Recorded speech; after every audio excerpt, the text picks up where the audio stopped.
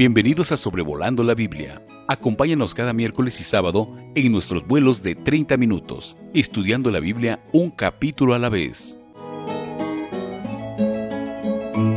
Hemos visto que Génesis es el libro de los inicios, de los comienzos, de muchas cosas, incluyendo las distintas genealogías que se nos presentan acerca de las historias de diversos varones. Vimos en el capítulo 5 los descendientes de Adán, y en el capítulo 10 vamos a ver los descendientes de Noé, su genealogía, y también vamos a notar que se incluye en esta narrativa no solamente la genealogía de Noé, sino también cómo fue que sus descendientes se esparcieron sobre la tierra. Vamos a ver en los versículos 2 a 5 la descendencia de Jafet, en los versículos 6 a 20 la descendencia de Cam, y versículos 21 a 31 la descendencia de Sem. Allí tenemos los tres hijos de Noé, Jafet, Cam y Sem. Ahora sabemos que ese no es el orden de edad entre estos tres hijos de Noé, pero Sem es mencionado último porque de él proviene Abraham. Y si leyera usted en Primera de Crónicas, capítulo 1, versículos 4 a 28, usted va a notar que la genealogía que es dada allí concuerda con la que tenemos aquí en Génesis 10. La diferencia es que añade cómo es que de la línea de Sem a través de Arfaxad viene Abraham, quien va a ser el personaje en el cual Moisés se va a enfocar del capítulo 11 de Génesis en adelante, y por eso es que Sem es mencionado en tercer lugar. No solamente en Primera de Crónicas podemos ver eso, sino también en Génesis capítulo 11, en los versículos 10 a 26 también se va a dar la genealogía de Sem, pero de una manera más detallada, donde se va a incluir a Abraham, quien, como ya dije, va a ser el enfoque de la historia de Génesis, de esa porción en adelante. Lo que encontramos en Génesis 10 es el cumplimiento de lo que Dios le había dicho a Noé y a sus hijos cuando ellos salieron del arca. En el capítulo 9, versículo 1 les dijo: fructificad y multiplicaos y llenad la tierra. Y aquí vamos a encontrar cómo es que de una manera tan detallada Dios nos da cómo es que los hijos de Noé después del diluvio se fueron reproduciendo y cómo es que ellos fueron habitando la tierra tal y como Dios lo había pedido.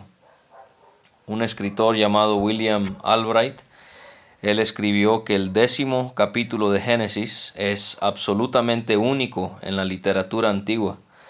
Nada lo puede remotamente igualar, incluso entre los griegos, quienes tuvieron una perspectiva cercana a la realidad sobre la distribución de los pueblos en el marco genealógico. La tabla de naciones sigue siendo un documento asombrosamente preciso. Y por más tedioso que sea ir delineando el árbol genealógico de estos tres hijos de Noé, y por más complicado que pueda ser quizás descifrar dónde es que estos nombres mencionados fue que habitaron sobre esta tierra, una vez más encontramos cómo la Biblia, la palabra de Dios, es tan precisa y nos detalla los inicios de la raza humana después del diluvio, antes del diluvio. Encontramos cómo Dios, de una manera tan detallada, ya sea en los días de Adán o en los días de Noé, Él nos informa cómo es que el hombre se fue reproduciendo, y esto nos ayuda a poder confiar en un Dios que se enfoca en los detalles, en un Dios que todo lo hace de forma ordenada y que podemos eso tomar como ánimo en nuestras vidas. En el capítulo 10, del versículo 2 al 5, como había mencionado, encontramos primeramente a Jafet, y podemos hacer la sugerencia que Jafet es el padre de los que son llamados los indoeuropeos. Son naciones que se extienden desde la India hasta Europa occidental, en las costas de esa parte del mundo. Vamos a encontrar en el versículo 5 que se nos dice que la descendencia de Jafet poblaron las costas, cada cual según su lengua, conforme a sus familias en sus naciones. Y se mencionan los hijos de Jafet: Gomer, quizás él fue el padre de los germánicos que habitaron en el noroeste de Europa, que son lo que hoy en día son las naciones de, por ejemplo, Alemania, Austria, Dinamarca. También sus hijos Magog, Tubal, Mesec, se dice que pudieran ser ellos los que habitaron en lo que hoy es Rusia. También tenemos a Madai, de él proviene una nación importante en la escritura llamado los Medos, lo que hoy en día es Irán e Irak. Los Medos, junto con el imperio persa, ellos fueron el segundo imperio en tener dominio mundial después de el imperio babilonio, y por ahí del año 539 a.C. fue que ellos tomaron posesión de gran parte del mundo antiguo. Y entonces de Madai suponemos que de ahí provienen los medos. También es mencionado Javán, y es importante porque posiblemente él fue el padre de lo que conocemos como los griegos, que también concordaría con el hecho de que es una nación costera. Encontramos en el versículo 3 a los hijos de Gomer. Son mencionados Askenaz. Él quizás es el padre de aquellos que habitaron en la creciente fértil. La creciente fértil es una región compuesta por 3 territorios: el Levante mediterráneo, Mesopotamia y Persia. Y entonces Askenaz quizás es padre de personas que habitaron en las regiones de lo que hoy es Líbano, Israel, Palestina, Siria. Rifat, también hijo de Gomer, es lo que se considera como una región llamada Paflagonia, que es la costa del Mar Negro, en lo que era considerado Anatolia, en la parte norte, lo que hoy en día es Turquía, o lo que también conocemos como Asia Menor. Togarma también es mencionado, y él es padre de aquellos que hoy en día habitan en Armenia, que de paso están siendo atacados por un país llamado Azerbaiyán. Y entonces en el versículo 4 tenemos a los hijos de Javán, descendiente también obviamente de Jafet. Elisa es mencionado, quizás él es el padre de los eolios, que fue una tribu griega. También Tarsis, posiblemente España. Dodanim, que suponemos es una isla griega llamada Rodas. También Kitim es mencionado, él probablemente es padre de aquellos que habitaron en la isla de Chipre. En Ezequiel 27:6 y en Jeremías 2:10 leemos acerca de las costas de Kitim, y en Daniel 11:30 leemos acerca de las naves de Kitim, obviamente siendo un territorio costero. Después encontramos del versículo 6 al versículo 20 a la descendencia de Cam. Cam, todo indica que él es el padre de aquellos que habitaron en África y también en partes de Asia. Principalmente podemos ver que su descendencia habitó al norte de África. ¿Cómo lo sabemos? Si leemos en el libro de los Salmos, leemos algunas citas que nos van a indicar que Cam es identificado con el territorio egipcio. Por ejemplo, dice en el Salmo 78 y versículo 51, hizo morir a todo primogénito en Egipto, las primicias de su fuerza en las tiendas de Cam. En el Salmo 105 leemos en el versículo 23, después entró Israel en Egipto y Jacob moró en la tierra de Cam. Versículo 27, puso en ellos las palabras de sus señales y sus prodigios en la tierra de Cam. Y otro ejemplo que podemos tomar es el salmo que sigue, el 106, versículo 22, maravillas en la tierra de Cam, cosas formidables sobre el mar Rojo. Y entonces identificamos claramente que sin ninguna duda Cam y su descendencia moraron al norte de África en la región de Egipto. Vamos a encontrar que no solamente en Egipto, sino también en la zona de lo que fue Babilonia, porque vamos a ver en los versículos 8 a 10 que Nimrod, descendiente de Cam, él va a establecer distintas ciudades, la más sobresaliente siendo Babel, lo que se convirtió en Babilonia. Los hijos de Cam son mencionados, Cus, Babilonia, también en la tierra de Etiopía, Mizraim, quizás el norte de África también, en Egipto. Canaán es mencionada, serían las costas de Palestina, lo que fue Fenicia, lo que hoy en día es Líbano.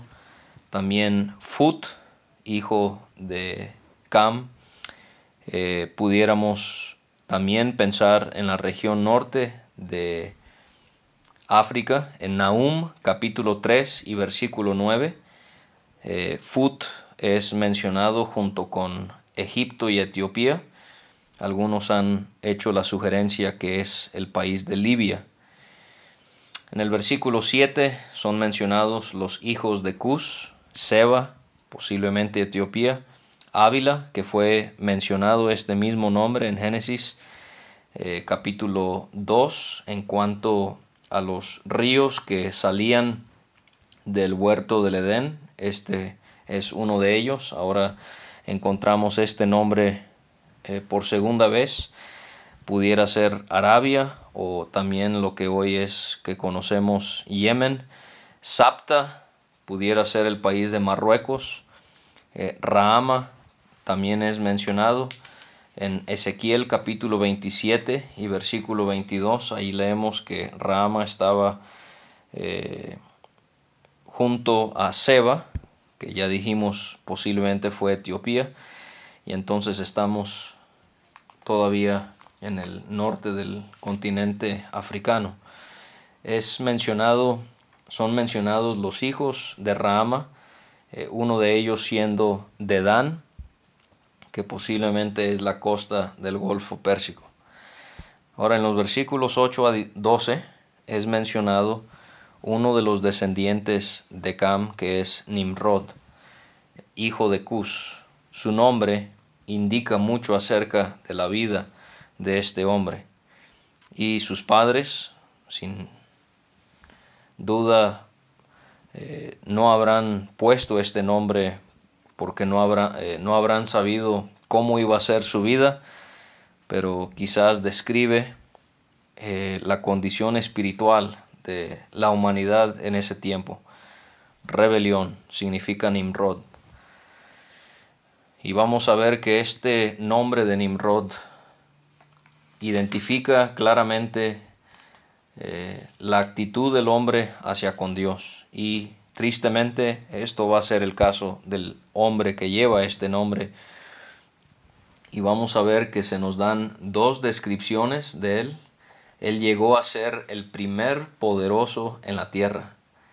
Esta palabra poderoso es la misma que encontramos en Génesis 6, cuando Moisés nos escribe acerca de los gigantes que habían en la tierra en aquellos días, en los días de Noé, antes del diluvio, y también después que se llegaron los hijos de Dios a las hijas de los hombres y les engendraron hijos. Estos fueron los valientes. Estos fueron los valientes. Esta es la misma palabra que ahora se emplea al describir a Nimrod, valiente. Él llegó a ser el primer valiente poderoso en la tierra.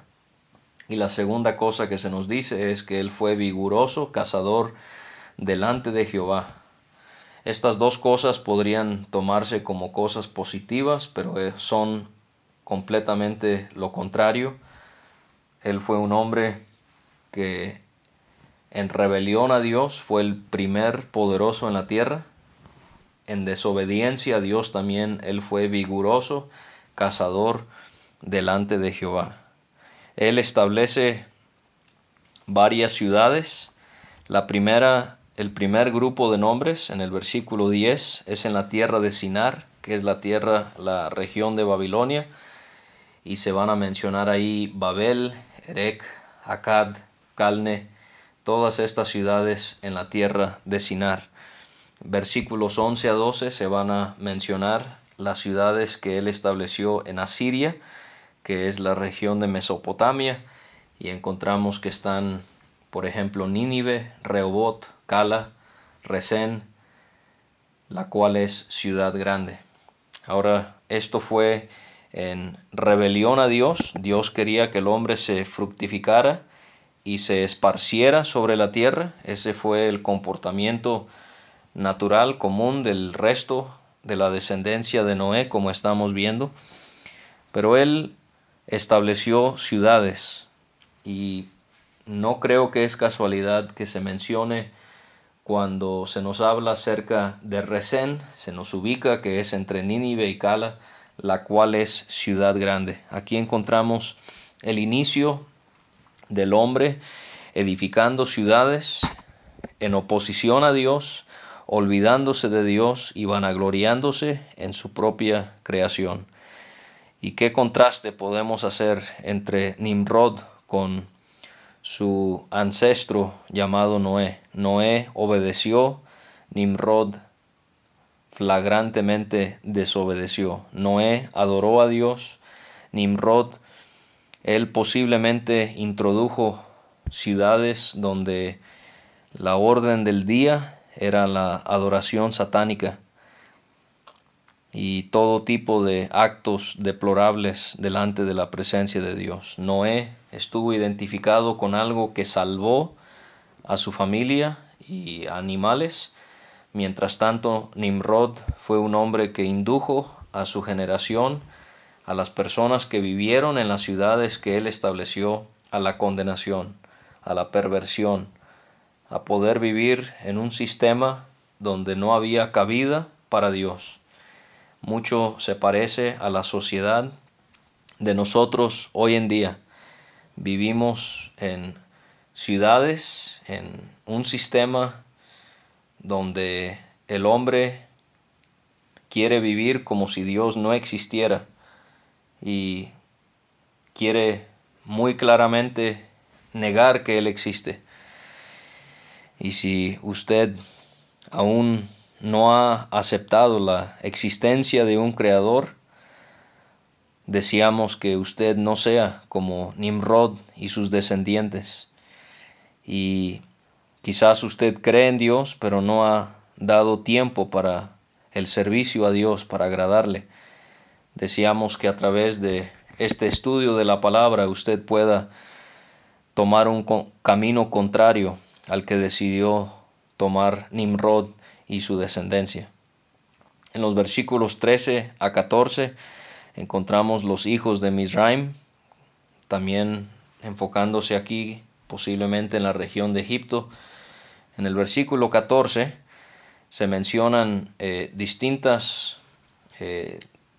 los distintos hijos de Mizraim, y quiero recalcar a Patrusim y Casluim, porque se nos dice que de donde salieron los filisteos. Y estamos aprendiendo aquí en Génesis 10 acerca de distintas naciones que van a ser opositores a Dios y a su nación. Por eso es importante estudiar este tipo de capítulos, porque aunque se enlistan varios nombres y lugares que quizás desconocemos a primera vista, realmente una de las cosas que Dios quiere enseñarnos es el origen de las naciones que fueron anti Dios. Vamos a encontrar, por ejemplo, Babilonia, cuando Nimrod establece Babel. Encontramos también el origen de Asiria. También vamos a notar aquí el origen de naciones cananeas, de los filisteos, que van a emigrar de Egipto a Canaán y se van a convertir en opositores a Dios y a su pueblo. Versículos 15 a 18 se nos habla acerca de los hijos de Canaán. Estas son naciones cananeas. En el versículo 19 se nos da su territorio, desde Sidón en dirección a Gerar hasta Gaza, y en dirección de Sodoma, Gomorra, Adma y Seboim hasta Lasa. Y aquí anticipamos naciones que van a habitar en una tierra que le va a pertenecer a Israel, al pueblo de Dios. Quizás le llame la atención que en 3 ocasiones en este capítulo se mencionan que estas familias tenían sus lenguas. Leemos en el 5: de estos, de la familia de Jafet, se poblaron las costas, cada cual según su lengua. En el versículo número 20 leemos: estos son los hijos de Cam por sus familias, por sus lenguas. En el versículo 31, hablando acerca de Sem, estos fueron los hijos de Sem por sus familias, por sus lenguas. Y quizás usted se está preguntando, ¿por qué dice eso si en el capítulo 11 y en el versículo 1 se dice que tenía entonces toda la tierra una sola lengua y unas mismas palabras?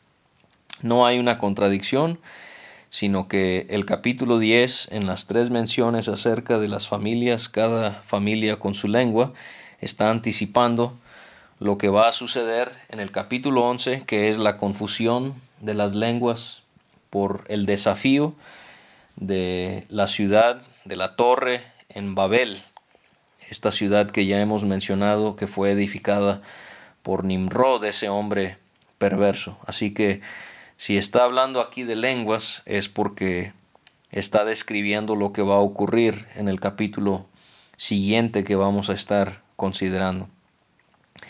Ahora llegamos a el tercer hijo de Noé mencionado aquí, Sem, versículos 21 a 31. Sem, de él provienen los pueblos semitas por el idioma que estos pueblos hablaban, naciones como Líbano, Israel, Irak. Se mencionan los hijos de Sem: Elam, que posiblemente es padre de los persas, otro enemigo del pueblo de Dios mismo también; Asur, padre de los asirios; Lud, Asia Menor; Arfaxad. Este hombre debe de llamarnos la atención porque de él proviene Abraham. Eso lo notaremos en el capítulo 11 y, como ya hemos mencionado, también lo menciona Primera de Crónicas capítulo 1. Y Arfaxad, a través de Abraham, va a tener que ver con la genealogía de los hebreos. Y asombrosamente aquí ya empezamos a contemplar lo que será la genealogía del pueblo predilecto de Dios, que resultará en la genealogía del Mesías, del Cristo, que va a ser enviado tiempo después de lo que estamos considerando aquí para ser el Salvador del mundo. Y Aram, también es mencionado. Aram es el padre de los arameos, de los sirios, y sus hijos de Aram van a ser mencionados. Uz, debe llamarnos la atención que este mismo lugar es mencionado en Job capítulo 1 y versículo 1. Uz, también Ul, Geter y Mas son hijos de Aram, padres de los asirios, de los arameos. También son mencionados hijos de Arfaxad, Sala, su hijo Eber. También los hijos de Eber, en el versículo 25, es mencionado Peleg. Es interesante lo que se dice, el comentario que se da acerca de Peleg, porque se nos dice que en sus días la tierra fue dividida. La palabra ahí en hebreo es repartida. Dice el versículo 25, y a Eber nacieron 2 hijos, el nombre del uno fue Peleg, porque en sus días fue repartida la tierra.